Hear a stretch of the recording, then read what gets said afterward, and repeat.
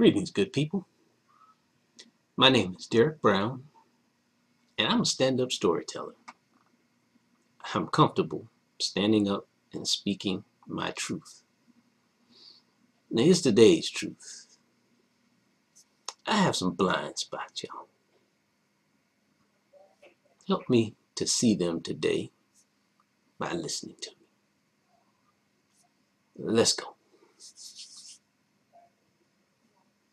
I have a special set of skills that I've acquired over a long career that make me attractive as a workhorse problem-solving employee, but not necessarily as a leader. Now, let me say that this lack of validation follows a pattern in my life. In fact, this lack of validation has actually become my validation.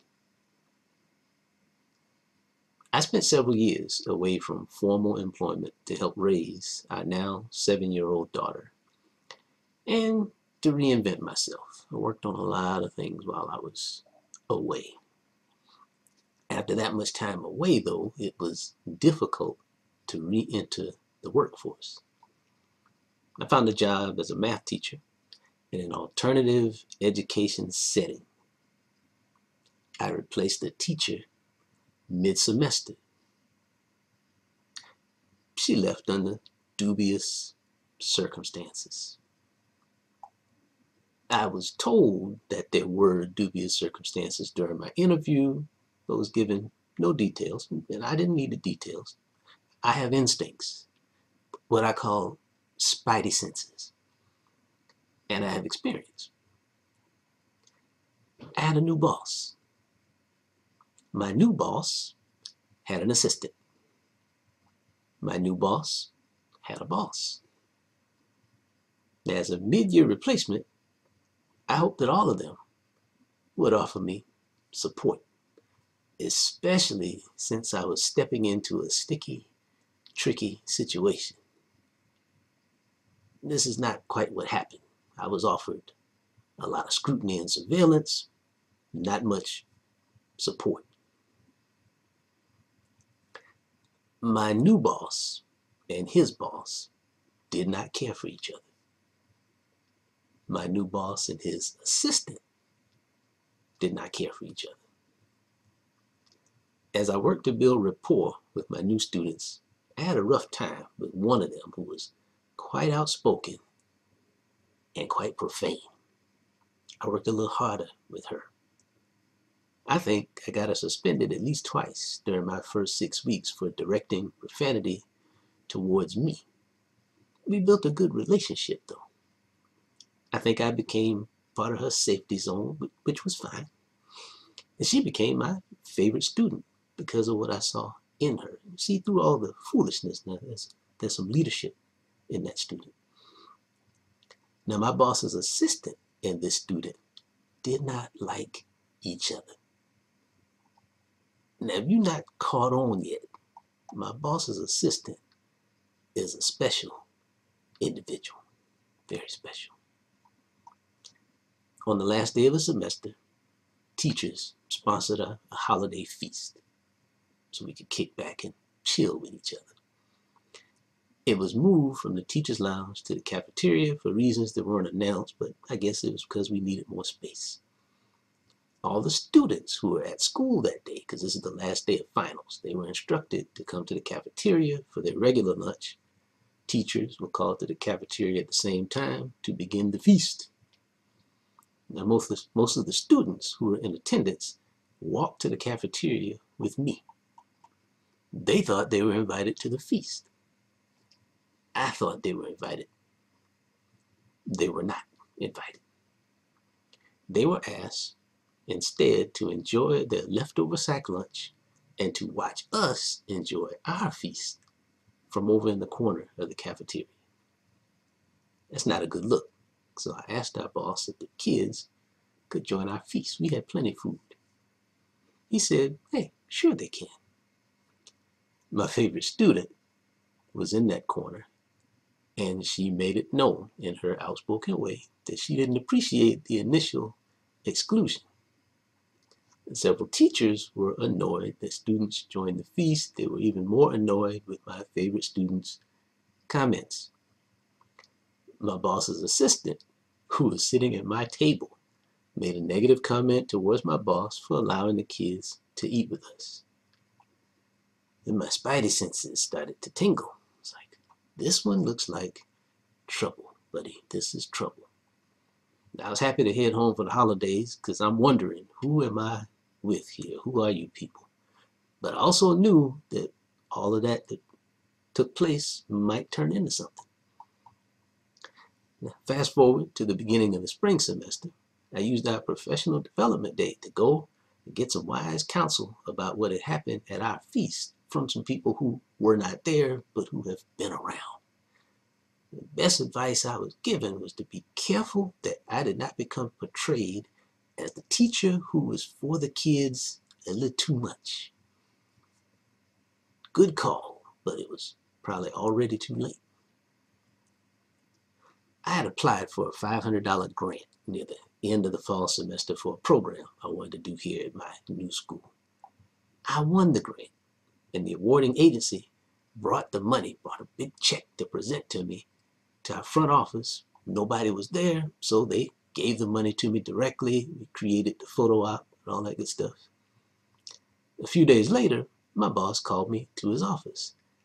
You couldn't have told me it wasn't to congratulate me on the grant because he had now found out about it. But that wasn't what it was about. He asked me if I had seen the email from his boss. I hadn't, but obviously there was one, and my boss knew about it, so he showed it to me. let me say it was a passive-aggressive reminder that as a new employee, I was on a limited contract, and I would not be renewed with a full contract until I completed my yearly evaluation and was requested to return by my boss. Now, I know this, so the reminder was more than a reminder. What I know now is that my boss's assistant reported me to my boss's boss. Not to my boss, but to my boss's boss. I don't know why, but I do know that she has recently been promoted. And I know that this is not a good look. What I know now is that I was reported for being for my favorite kid a little too much, and that I was letting her get away with murder. What I also know now is that my boss's boss told my boss to tell his assistant, the one who reported me, to check up on me to see if I was doing my job. Check it now. My boss asked the complainant to lead the investigation of the accused performance and behavior. Wow. Wow. But I digress. What people think of me and say about me is none of my business. I didn't miss this though. Neither my boss nor his boss said anything directly to me about what I had done. Why is that? I get it now. I get it now. See, that would have made this matter way too easy to resolve. At worst, maybe I'm a new teacher who just doesn't know any better, needs some professional guidance, some mentoring. Or maybe I can offer another perspective on this story, my truth, that can render this a non-story. When nothing is said, though, any accusation against a male teacher by a female supervisor can be fully weaponized. You better hear me. My boss's boss can use this against me and my boss. My boss's assistant can use this against me and my boss. My boss can use this against me. At this point, I can see that I'm a pawn in the schemes of many. My boss became a little harsh to me for several weeks. I know now it was because perhaps he took a little heat for not knowing what was happening in his building, got embarrassed by it. What I know now, though, didn't help me then. Created a lot of pressure, man, a lot of stress in a job that I had not had for 2 months. Now, I'm new to the job, but I am not new to performing well under pressure and stress. So I perform well. I think I made my boss and his boss both look good during a special mid-semester school-wide evaluation that was held on a Thursday. I remember it like it was Thursday. My boss was so pleased that he came clean about everything at the end of that day. Everything that had caused me to be scrutinized for 6 weeks.